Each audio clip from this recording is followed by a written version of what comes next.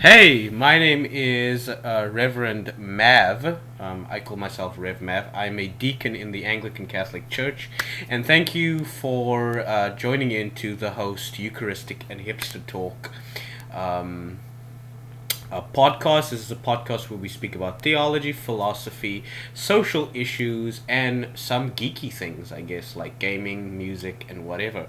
So I apologize for releasing this episode now. What you're going to be hearing today is a recording that I did on Skype with a friend of mine who actually just recently got confirmed.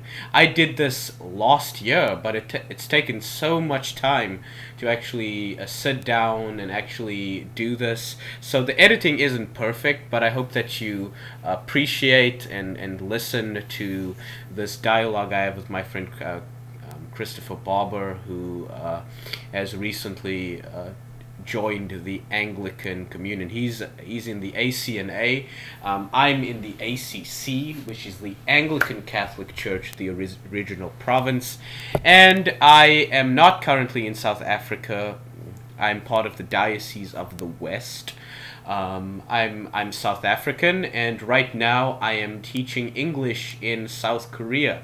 Um, Hopefully in the future I'll be having more episodes out, and also quite soon I'll be introducing you to Caleb Mullins, who is another Anglican friend of mine, also in the ACNA, from the Anglo-Catholic persuasion, and he's actually a postulant for the diaconate. So was ordained last year to the order of deacons. So on this podcast, we speak about theology and all of that kind of stuff. I really hope that you enjoy this dialogue. The quality might not be as good, but thank you for joining, and I hope you enjoy the show.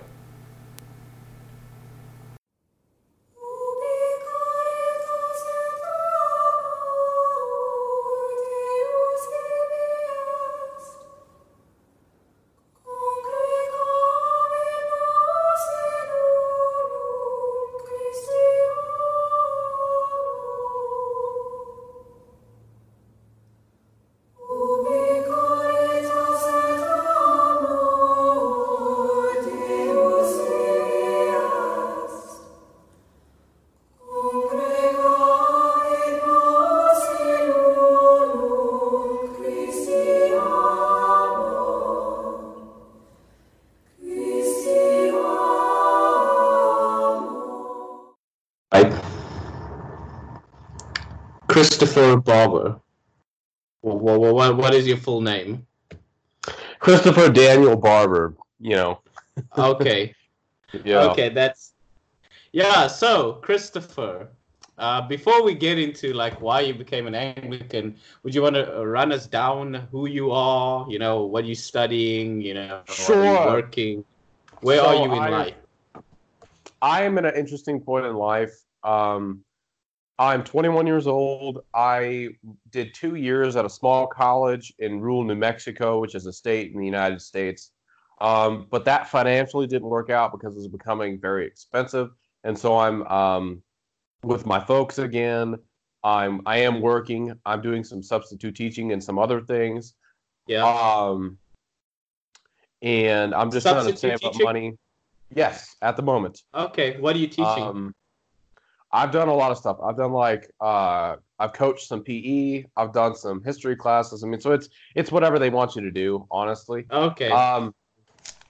And so, but and I study music, by the way. I'm a trumpet player. Okay. My primary area of study in college is music, and I'll be back in school this time next year, most likely, and I'll finish my last 2 years from there. And then if I get a master's degree, which I do plan on, it'll either be in trumpet performance or that'll be the moment I choose to go to seminary. So okay, that's nice. That's cool. Yeah. So like that's what you were doing and stuff. So before we get into like obviously the your Anglican profession of faith, you were Lutheran at one stage. I was. When did you become a Christian? Were you raised as a Christian? How did that work out? Oh yeah, I was raised as a Christian my whole life. I've been reading the scriptures since I was probably 4 or 5 years old, very small. And both my parents are faithful Christians. They've also become Anglicans, okay? And so has my little brother. He was baptized and chrismated as an Anglican. So my brother is he's a cradle Anglican now. So that's really cool. And I'm grateful to have come from a family who was Christian, though for the longest time we were non-denominational evangelicals, Oh, going Baptist. Yeah. along Yeah. pretty much. Yeah. And if I can get into my Lutheran journey for a little bit, I started reading this thing called the Church Fathers. Okay, and I started I Uh-oh. started well, let me backtrack just a little bit. I had a really tragic experience my last year of high school, my last year of secondary education before college, if you will. Uh, and I became so depressed. I want to say nearly suicidal, though I really didn't have the means to carry it out. I spent a week in a mental hospital, and that was a month before I enrolled in the university. And so, really hard time. That made me question my Christian faith, and I began to research. That's what led me to read Scripture deeper, to read the Fathers deeper. Uh, and I started reading what the Fathers wrote about the sacraments, about holy baptism, and how it saves the soul and washes Here away we go. and then how the Eucharist is upon consecration, like Saint Irenaeus says, when the elements receive the Word of God, they become the body and blood of Christ. And I'm just like, I looked to myself and I was like, okay, there's a problem here, and it's probably not a problem with the fathers. It's probably a problem with me. And for a little bit, and I say just a little bit, I identified as High Church Reformed. Like I thought that I could identify as High Church Reformed to just disagree with the fathers here and there because I had a position on baptismal Yeah. efficacy, and it just didn't work. I was like, none of them held this kind of view, and so I went to my local Lutheran church. I was catechized very well. I was received, and I was a Lutheran for about 9-ish months, and it was a very good experience. I had a very high Hmm. church liturgical parish. The Eucharist was taken extremely seriously. My Of Lutheran course. pastor even did private confession with me. I mean, so I even had a father confessor as a Lutheran. And so, I mean, it really made the transition to high church Anglicanism extremely easy because the only other things that I was affirming that I hadn't affirmed before was 7 sacraments, apostolic succession, and to a point, invocation of the saints. And that was kind of, I know a lot of Anglicans out there are going to be like, invocation of the saints. Oh no, he's a papist. No, don't worry about Uh, yeah, it. yeah. So I mean, for me, I mean, I can sympathize with your journey. I was raised Pentecostal, evangelical, took my faith really seriously, and the same thing pretty much happened to me.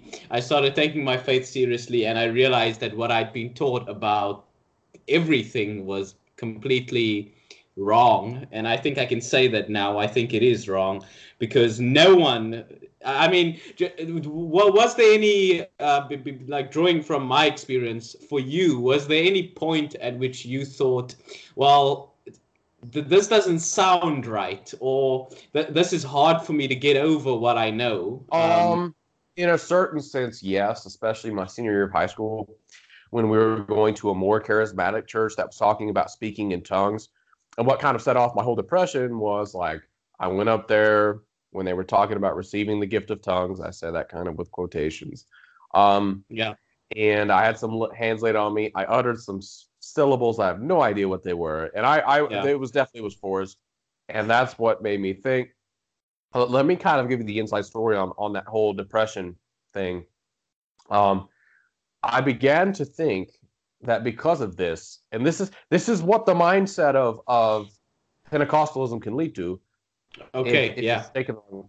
I thought that I had blasphemed the Holy Spirit, and I thought I was going to hell, and I thought and that because of that, I should either end my Hmm. life or just give up on trying. So it quite literally, Pentecostalism nearly made me go insane.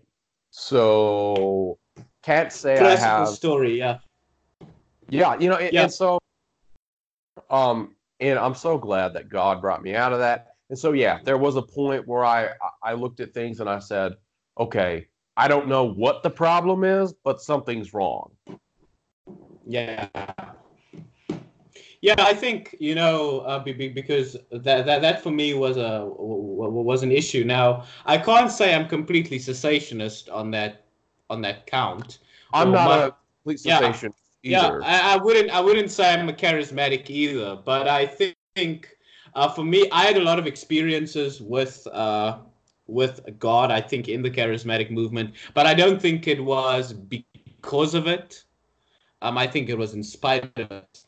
And I think we can attest to the fact that the early church did push this thing about a experience with God and stuff.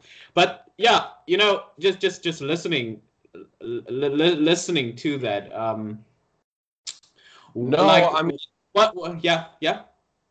you think about the patristic age, and there are certainly a lot of mystics. You Hmm. have people like Saint Anthony the Great, who was a monk, Yeah, yep. who has these crazy experiences in caves with the devil and things like this. Um, Hmm. you have, I would say, Saint Macarius the Great, who was another monastic, had similar experiences that I'm not as familiar with him. And you think about the writings of the Cappadocian Fathers, St. Gregory of Yeah. Nyssa, St. Gregory Nazianzus, and St. Basil the Great. Hmm. They kind of had this idea of mystical contemplation of God. So it's not unchristian to be a mystic. But I Yeah. think that when you begin to base your mystical experience outside of the sacramental and liturgical life of the church, that's when it begins to become dangerous. Oh yeah, and I think this is probably why I think for both of us, because I mean I told you I wasn't in a Lutheran church, but Lutheran thought did lead me, to where I am today. In Lutheranism, I think there's like a proper emphasis on the means of grace as a means of assurance, as a means of experiencing God, as to where in charismaticism you really don't have it. It's more like a wishy-washy kind of, if I'm not crying, then I'm probably not filled with the Holy Spirit kind of thing. As to where with Lutheran thought and a lot more of the sacramental traditions given me because I have physical proof. I have a physical Right. indication. Yeah. And yeah, like obviously I would think that's based in the incarnation. Do you have anything to add to that? Yes. Sacramental theology is based on the reality of the incarnation. Okay. Mm-hmm. God assumed human flesh. Jesus Christ, the eternal Word of God, took to himself a human nature. He was fully man and he was fully God. And because the divine took on that which was material and that which was human, the means of redemption Yeah. themselves are human because Christ had a human body. He had true human flesh. And anyone who denies this, like St. John says, is an antichrist. Whoever denies Yeah. that Jesus Christ has cometh in the flesh is of antichrist. And this is why you have people like St. Athanasius, when they write on the incarnation, saying that this was kind of the way that God chose to redeem mankind, was himself to suffer and die for us. Yeah. And we see in the fathers this talk about a certain moment of the crucifixion when the Roman centurion or Roman soldier takes the spear and puts it into Christ's side and water and blood come out. Well, the church fathers see that as kind of two things. One, the beginning of the church, of the life of the church. Two, representing kind of the two chief sacraments of the church, holy baptism in the water, and obviously the blood flowing from his body, the Holy Eucharist. And the fathers saw salvation definitely as a process. It wasn't something that happened overnight. Um, and obviously, the Christian life begins in baptism when all Yeah. original and actual sin is washed away. By the way, my position on original sin is not inherited guilt. It's more of like Yeah. the death and corruption type thing. Yeah. Um, and then as you grow into Christ, because you put on Christ in baptism, what the Eucharist does, it's your food, right? Yeah. It feeds you spiritually and it sustains you your entire life. And so and God in the sacraments uses material means, just like the Amen. human nature of Christ was material. He uses material means to bring us grace. He uses bread. It's like C.S. Lewis said, that you may think it's stupid, but God saw fit to use bread and wine to communicate himself to you. So, You know, getting to that, because I think, and I mean, I'm burning to your.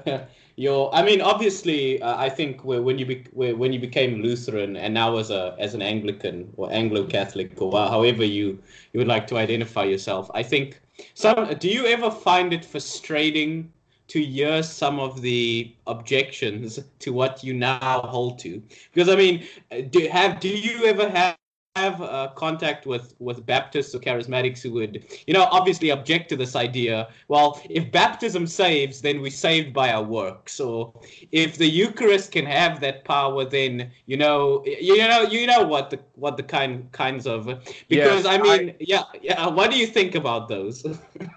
okay. I think a lot of the evangelical opposition to Lutheran, Anglo-Catholic, Roman Catholic, Eastern Orthodox, just historic Christian sacramental theology is simply ignorance. I don't always think it's malice. Now, I've seen malice before, and I've Of seen people course. who know what we believe in, and they just want to call us heretics and say we're not Christian because we believe that God gives us a gift of holy baptism. I, when it comes to baptism, the first thing you mentioned that they'll say, "Oh, baptism is a work; it's something we've done."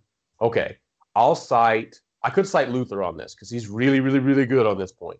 But I'll Yeah. actually cite a church father who I read yesterday, Saint Optatus. Okay, he was a Hmm. contemporary of Augustine. He was a bishop in North Africa, and he wrote against the Donatists, a group of people who would rebaptize people because they saw that the efficacy of baptism or of any sacrament depended upon the worthiness of the minister. And something that he says Okay. is that Yeah. what he says is that what God does in baptism through the minister, it's really God doing it. It is the Holy Trinity who baptizes, and the man is kind of just this agent through which this redemption is brought about. But the efficacy Yeah. and the power of baptism is what God does for us.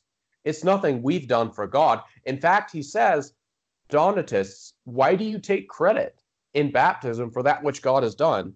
And so, and then the Eucharist, well, if someone can ask me, I'll say what Luther said to Zwingli at the Maverick colloquy. If someone can tell me, fully explain how Christ could have a fully human and a fully divine nature united in one person without mingling, separation, or confusion, if you can explain that to me, then I'll explain to you how bread and wine can become the body and blood of Christ. Yeah. So, I mean, I just want to comment on what you said. Like, for those who aren't familiar with the terminology Christopher's using, what Chris was saying is because the Donatist controversy, as I understand it, had to do about the validity of ministers, the priests, and whether or not, let's say, a priest wasn't really a believer. He was an intruder. Was his priesthood or his ministry, was it valid? And so was the baptism and the giving of the Eucharist, was that valid? And obviously we would say it is, because we don't think those things are the works of man. We think that they are actually things that God is doing to us. When I go into the liturgy, if I go into the divine mass, when the priest gives me that bread and wine, it is God acting through those people, and it's not based on the moral state of that person. That's the beauty of this, and that was obviously settled in Augustine's time. So yeah, like. But leading from that, because I mean, there's obviously the other urgent question that amongst Anglicans, we still have some in-house debates. Yes, Uh, we do.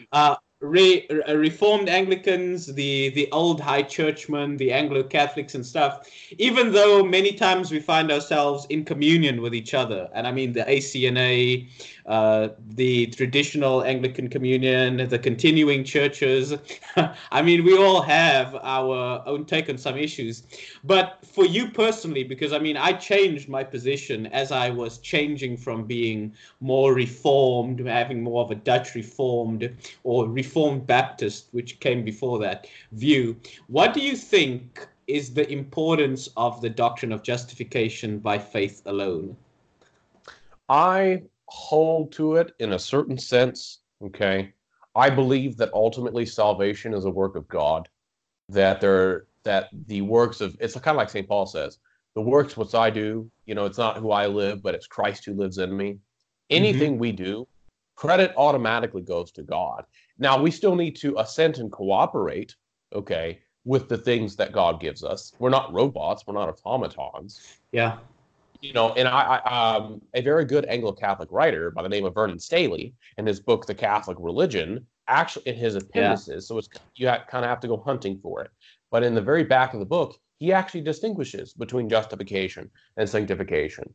And Dr. Edward Pusey, one of the Tractarian fathers of the Oxford movement, has this comment about baptism where he says that through baptism we should think no other thing than that we are the very creatures of God's own hands. Kind of going back to what we were just talking about. But I think where some people like Lutherans who hold to their version of sola fide I would disagree with, is the grace that justifies has to be a real grace that ontologically changes who you are. And it's not just God looking at you in a mere legal status.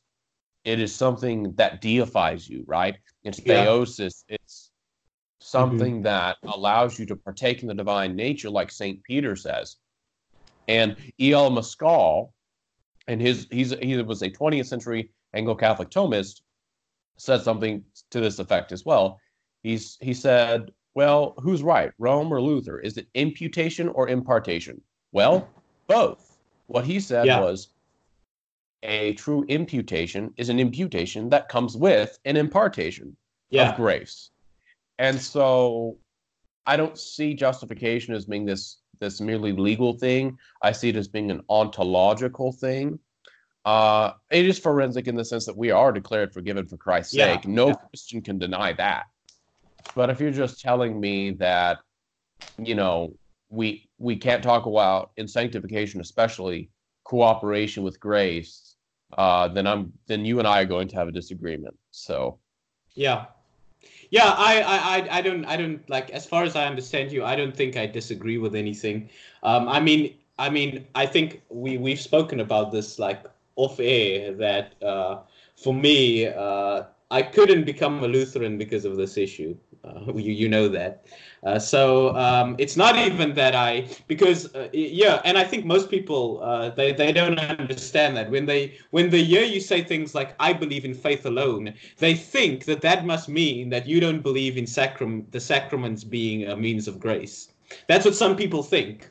And so even though there's a difference between what more of the high-end Anglicans mean, what they say, and all of that, I'm not going to go through that. But yeah, I think we can say this is faith alone saves. But I think anyone who holds to that view needs to obviously articulate, because I would what agree. we mean by that, what My we would view mean of by that sola is, yeah, my view yeah, of sola fide is not exactly a Lutheran view, but I also take issue with the Roman Catholic view of like condign and congruous merit. yeah, Okay, oh yeah, that you can merit their graces of justification when you're in a state of grace, and Roman Catholic apologists, as well as the documents of the Council of Trent, will make it clear that any grace that is merited is, first of all, the foundation is Christ's merit, and I applaud them for that. Okay, I don't yeah, think our Roman Catholic brothers and sisters are Pelagians like some people think. yeah, I think you know,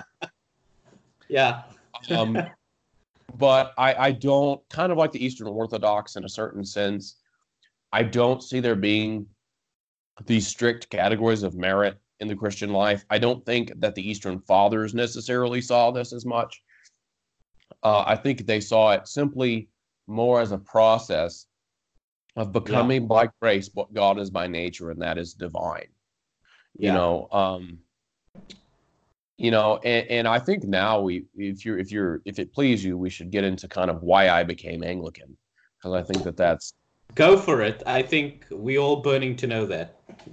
so okay.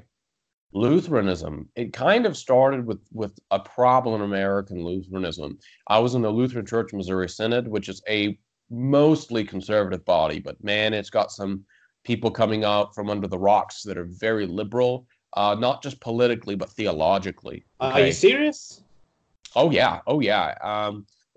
Take for example the last synodical presidential election. Yeah, we don't call the LCMS doesn't call their presiding person an archbishop. They call him a president, and it's like what you've said. It sounds kind of Mormon. And I don't Yeah. I don't say that to make fun of them, but it does sound weird. But the conservative candidate only won 51% of the vote when previous elections he would have won much more. So that shows Wait, was you. this LCMS? Yes. So just for people who are not familiar with the LCMS, we don't have the LCMS over here. That's the Lutheran Church Missouri Synod. Yeah. Continue. No, and like I said, they're mostly conservative. The problem becomes this: that you say that you're a confessional Lutheran. And by the way, the Lutheran confessions say some great things. They say that we celebrate the Mass every Sunday. We give Holy Communion on every Sunday, every feast day, and other days also as people ask for it. And they even said against Rome that we celebrate the Mass better than Rome celebrates it. Mm-hmm. But then you go, and this problem is in Anglicanism too, so I haven't completely escaped it. But the LCMS was becoming infected with contemporary worship. My parish wasn't. But as someone who thinks he might be called to priestly ministry one day, and of course, only God knows if I'll be a priest one day. I'm not going to force it. If it's His will, He'll show that to me, and I will gladly take that up when and if that time comes. But I just thought, if I'm clergy, can I abide in this synod? And the thing that I told myself was no. Would I want to raise my children here? Maybe not, because I might have had a good parish when I was there in college, okay, where I was at that school. But if I move somewhere with my future wife, let's say I moved to upstate New York, where an Anglican priest by the name of Father Wade Miller, who was once also an LCMS pastor, used to preach. You know, he has what he calls the Pentecostal Lutherans, who in their liturgy speak in tongues. And so that was part of it. The other part of it was that I looked at issues like apostolic succession. Like, how can I be sure that the Eucharist, which my pastor or my priest is presiding over, is valid? How do I know objectively that I am receiving the body and blood of Christ? Okay. Mm-hmm. How do I know? You know, and then I began to think about, like, well, what about marriage? Because Lutherans only have basically 3 sacraments: baptism, Eucharist, and confession. And even confession is debated, so it's 2 or 3, depending on who you talk to. What about marriage? Isn't marriage a sacrament? What about when James says to anoint the sick? What about, you know? Yeah. And I studied 7 sacraments, and I became convinced of 7 sacraments, of apostolic succession, and of kind of what I would say is almost a more Catholic view of the sacraments and of the sacramental life of the church. Though I think our Lutheran brothers and sisters have much to offer us in terms of, like you said, the assurance that the sacraments bring, certainly. Yeah. You know, and the other thing is that it wasn't necessarily a truly nuanced view of sola scriptura, okay? But I came to believe that there are traditions that the church has that are not written in scripture that are still kind of authoritative. You know, I believe that, you know, kind of ecclesiastical authority. Yeah. Right. I also came to believe in the 7 ecumenical councils that everything that they teach is fully Catholic and apostolic, and that any Christian who studies church history, I believe, is obliged to affirm everything that they say. And so it was a matter of kind of looking again at church history. It was a matter of seeing areas of Lutheranism that I just don't think will survive for too long. And I don't know if Anglicanism will either. That's kind of the gamble I'm taking.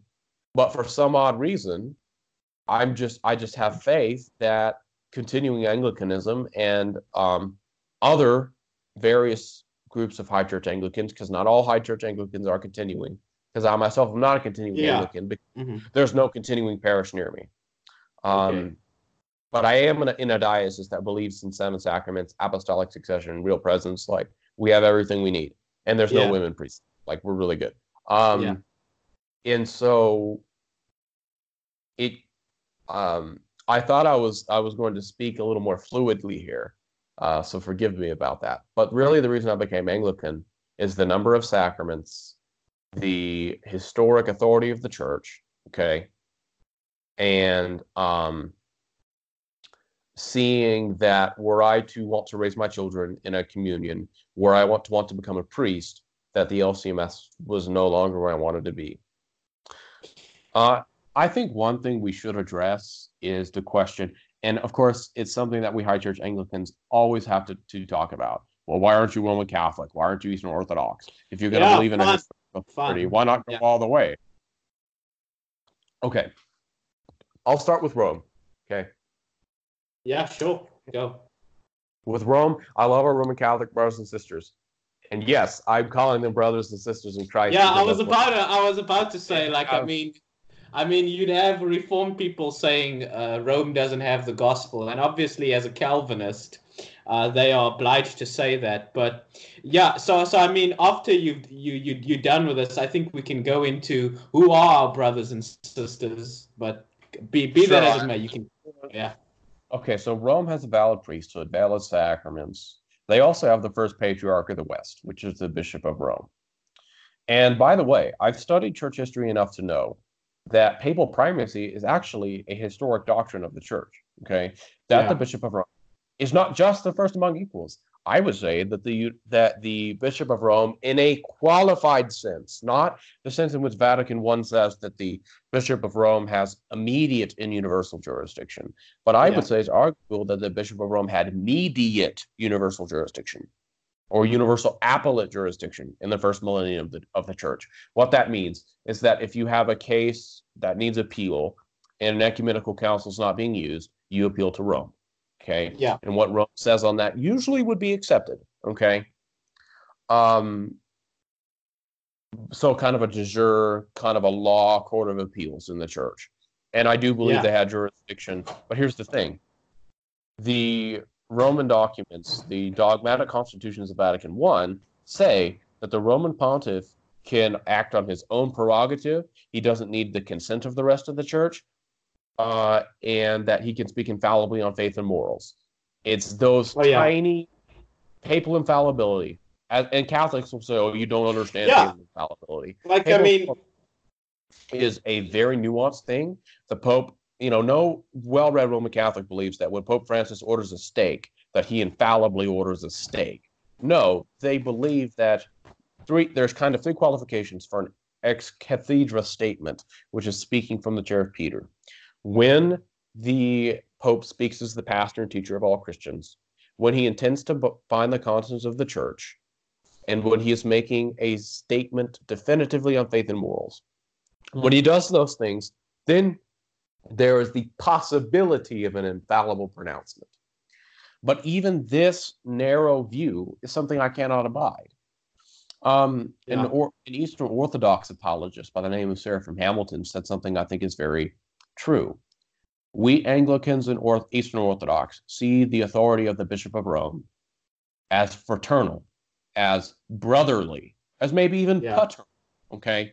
Yeah. But not as a king, not as a supreme figure, and so for me, it's the papacy, it's their view of the ability of a pronouncement on faith and morals is infallible. The fact that they make an ecumenical council dependent on papal ratification, as well as things like the treasury of merit. They still do indulgences, by the way. Yeah. There are soteriological disagreements that I have with Rome, but they're not as big as one might think. Okay, now let's go to the Orthodox. The Orthodox, okay. My disagreement with the Eastern Orthodox is that they place the visible bounds of the Church Catholic as being those who are in communion with the canonical patriarchates of the East. Okay. And something that in his book On the Mystery of Faith, which is a book by Metropolitan Hilarion Alfiev, he's an Eastern Orthodox metropolitan of the Russian Orthodox Church, he said Now, he still believes the Eastern Orthodox Church is the true church, okay? So he's Of not going course. to deny that. But something he says is that the fathers nor the ecumenical councils ever placed a boundary on the visible bounds of the church. And he thinks he says for good reason, because we can say that we know where the church is. We really can't say where it's not. Oh, And so when I look at the West, and when I look at high church Anglicanism in particular, when I see how orders have been preserved by faithful Anglicans, I'll put it that way, how the theology of the sacraments is there, and how the Anglican seeks to be part of the one holy Catholic and Apostolic Church of Christ, not the whole. We Anglicans have never claimed to be in the only one true Church of Christ. We've claimed to be part of the one true Church of Christ.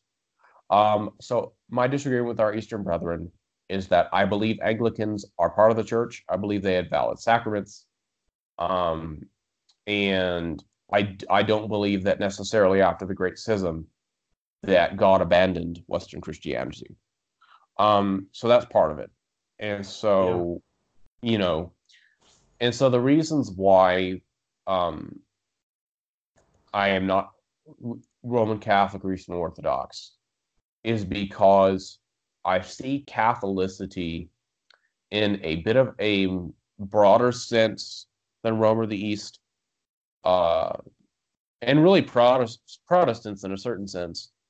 But I don't define the visible bounds of the church to simply being, well, either those are who are in communion with the Bishop of Rome or those who are in communion with the canonical patriarchates of the East. Because I think the fullness of the apostolic church was greater than that in the first millennium and was not conceived of as merely communion with this bishop of that or that bishop, but communion with the entire one Catholic Church across the world. Okay. Yeah, so I mean that's a lot to think through, and maybe we can try to address that question. I know that because we obviously and it goes back to what you said, and it's the reason why I'm bringing it up. You said I would never be able to join a church with contemporary worship, and I mean I'm with you on that. And some people that know me from from that time of my life when I was charismatic, they probably obviously flooded with questions. Well, couldn't this be considered valid worship because people are really believing in Jesus? It seems to have positive effects on the morale of a lot of places and stuff. So why are we saying that these forms of worship are not the way we should be doing it? And the other question is, at what point can we say we can't have fellowship with someone? And also, at what point can we say, I don't think I can call you a brother in Christ? What do you think is the basis? So the first question you ask is why isn't contemporary worship valid? Is that Yeah. it? Yeah. Okay. Simple as this. It's ahistorical. The church, the Church of all ages, which has a beautiful traditional hymnody, which needs a revival today, they weren't singing Bethel, okay? Yeah. In the 8th century. They had the Holy Liturgy. They had the Holy Mass. And Protestant worship, particularly evangelical low church worship, because there's high church Presbyterians and Lutherans worship in very good continuity with the Church of all ages. But these more Pentecostal low church groups, broad church groups, if you will, even some Anglicans, unfortunately, the words of these songs are man-centered.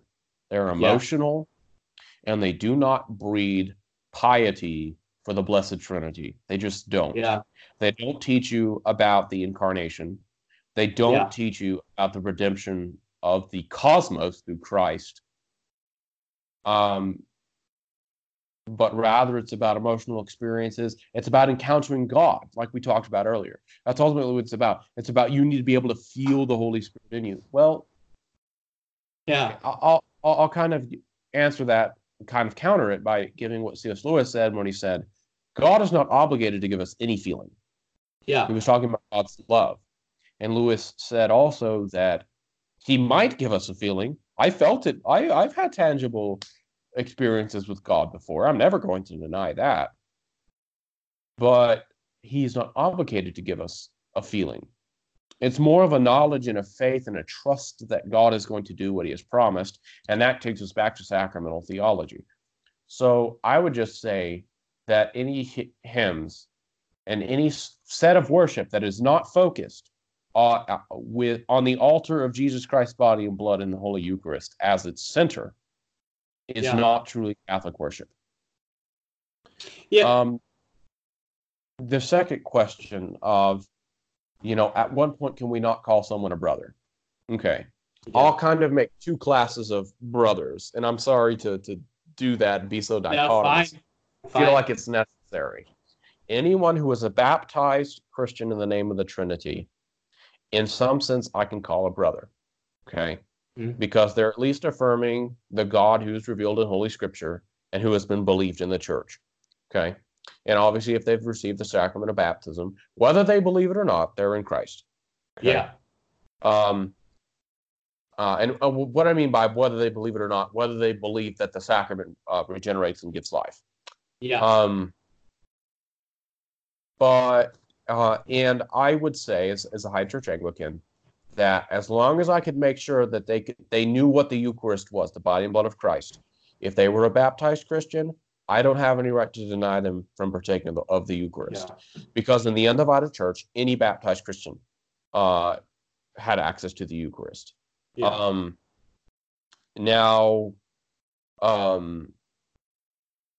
So that was brother and sister in Christ in a much broader sense. Yeah. Brother in the sense of someone who weekly attends a parish with you, who you're really in communion with,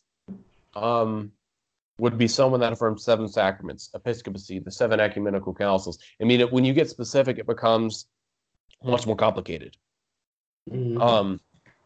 But the point where I cannot call someone a brother is if they start obstinately denying divine truth. If they start saying that baptism doesn't save and that I'm a heretic for believing it, or that the Eucharist is not the body and blood of Christ, and that I'm a heretic for believing that. Okay? And the reason why I think I can use brother in a broader sense is because, like I said, St. Optatus, that contemporary St. Augustine against the Donatists, even called the Donatists, the schismatics, he called them brothers. Now he says, you're not good brothers. You're like Cain to Abel. You hate your brother, you try to murder your brother, and you're kind of derelict in your call to be a part of the unity of the Christian family. Yeah, but you're still a brother. And so the point, obstinate, not just heresy, but a obstinate and schismatic spirit from someone else whom I am speaking to, whether it's online or in person or whatever have you, that's when I begin to say, I don't know if you're a brother in Christ. Yeah. So, and this has even happened, not because they deny any fundamental dogma of the church, but I was called a heretic by a sedevacantist on Twitter the other day. And for listeners who don't know, sedevacantists are Roman Catholics who believe that there has been no valid pope since 1958. And basically, they believe that the one true church is only contained in a very small group of super traditionalist, Tridentine Latin Mass Catholic churches. Okay, they believe Francis is a heretic and apostate, which there is something to be said for that. But it's just in case someone doesn't know what a sedevacantist is. That's what a sede means, the chair. Vacante means empty. So the chair of Peter is empty.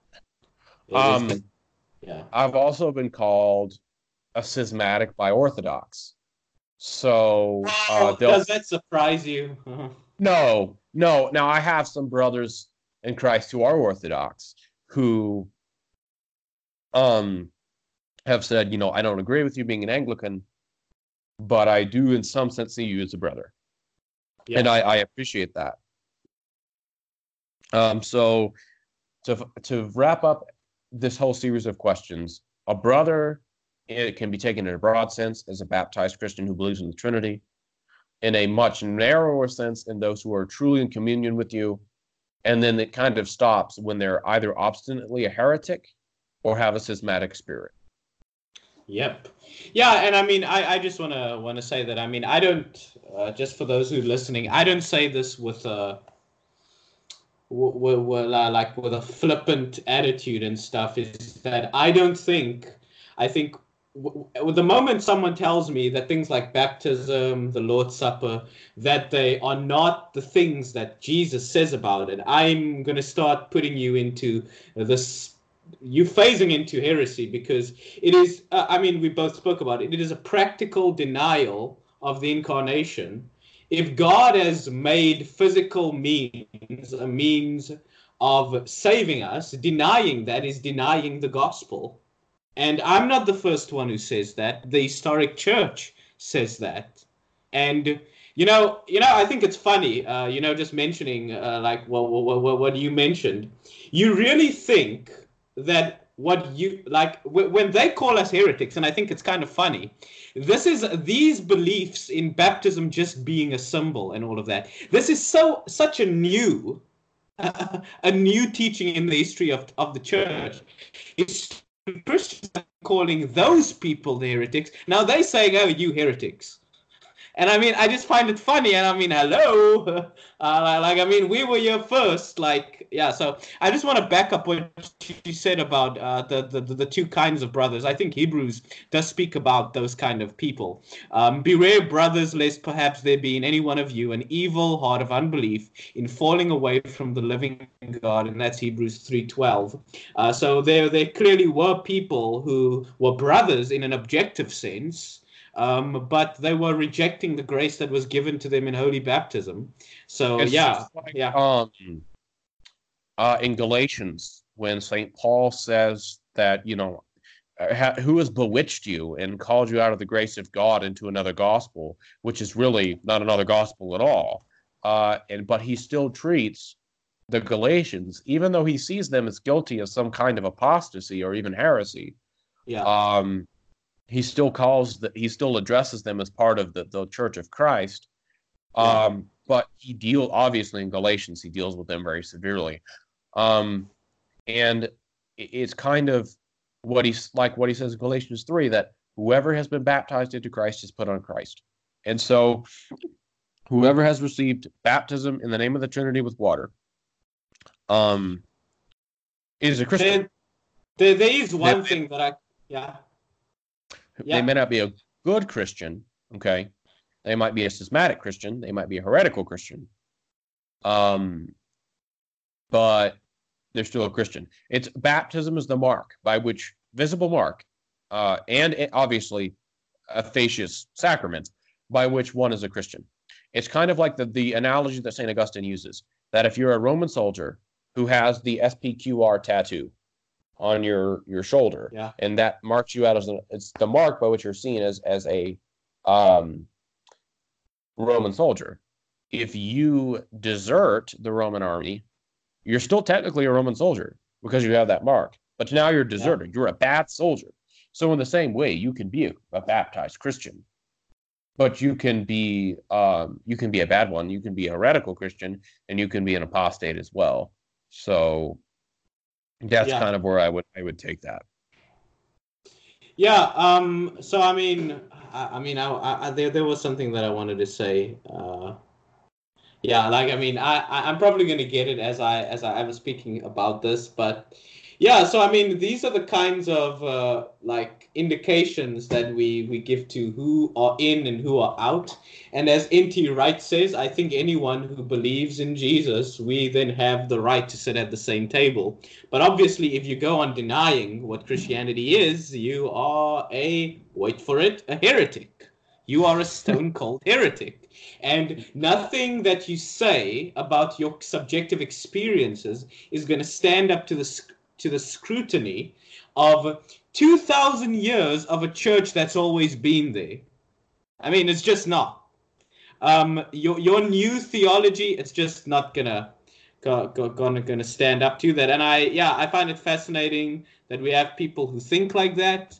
And So, I mean, I think we've covered basically everything that we had to cover. I mean, was there anything else that we were supposed to speak about? No? I don't know. I think if I can just give kind of a last comment, it would be Sure. this. If you are an inquirer into Anglicanism, really of any form, but especially of High Church Anglicanism / Anglo-Catholicism, the two terms are really interchangeable, and you are thinking about converting because you think it is a valid apostolic Catholic option, don't do it lightly. Don't do it hastily. Yeah. Read the Anglican Divines, read the Church Fathers, read Holy Scripture more than any of that, and pray. The reason why I say that is just because I feel as though there are so many people, and I don't want to sheep steal from our Roman Catholic brothers and sisters. Yeah. But I know there are Roman Catholics who are disaffected and who are probably pretty close to leaving Christianity because of what's going on with the papacy. If that is the case, please give us a try. Do not feel obligated to come to one of our churches, but we would happily receive you and give you the body and blood of Christ. We would receive you into the arms of the church. And obviously, you're already a Christian. Or Eastern Orthodox who are disaffected because of what's going on between Constantinople and Moscow, which is a subject we don't have time to talk about. Yeah. Like I said, if you are a Orthodox or a Catholic in good faith, you really don't need to come to us. Okay. Yeah. But if you are one that is disaffected, that is close to saying, well, I'm just going to throw out my hands and quit, don't give in just yet. Give Anglo-Catholics a chance to show you that we are part of the one holy Catholic and Apostolic Church, and give us a chance to show you that we can sustain your life. And obviously, if you're a Protestant or even a High Church Lutheran or evangelical, and you're looking into us as well, come with the same mindset that we're going to greet you and treat you as a brother, and that we wish to be in union with all Christians. So that's just kind of my last thing, is that if people are considering us, to take it carefully, not to do it hastily, do it for the right reasons, but also know that we are here in case we are needed. So yeah, I think that's a wrap from me. So if you guys liked this episode and stuff, you guys can get in touch with Christopher. You can stalk him. I mean, I don't know. I probably shouldn't say that. You can stalk him on Facebook if you really want to speak. He's a nice guy. And that's all from me. So I intend to do another episode after this on another brother who entered Anglicanism around the same time I did. Caleb Mullins, whom I think Chris knows. Very good, close personal friend. I look forward to listening to that episode. Okay, so I'm just gonna say a quick liturgical prayer, and then we can stop the recording. So, O Comforter, the Spirit of Truth, who art everywhere present and fillest all things, treasury of good gifts and giver of life, come and abide in us and cleanse us from every stain, O gracious one. Amen. Amen. So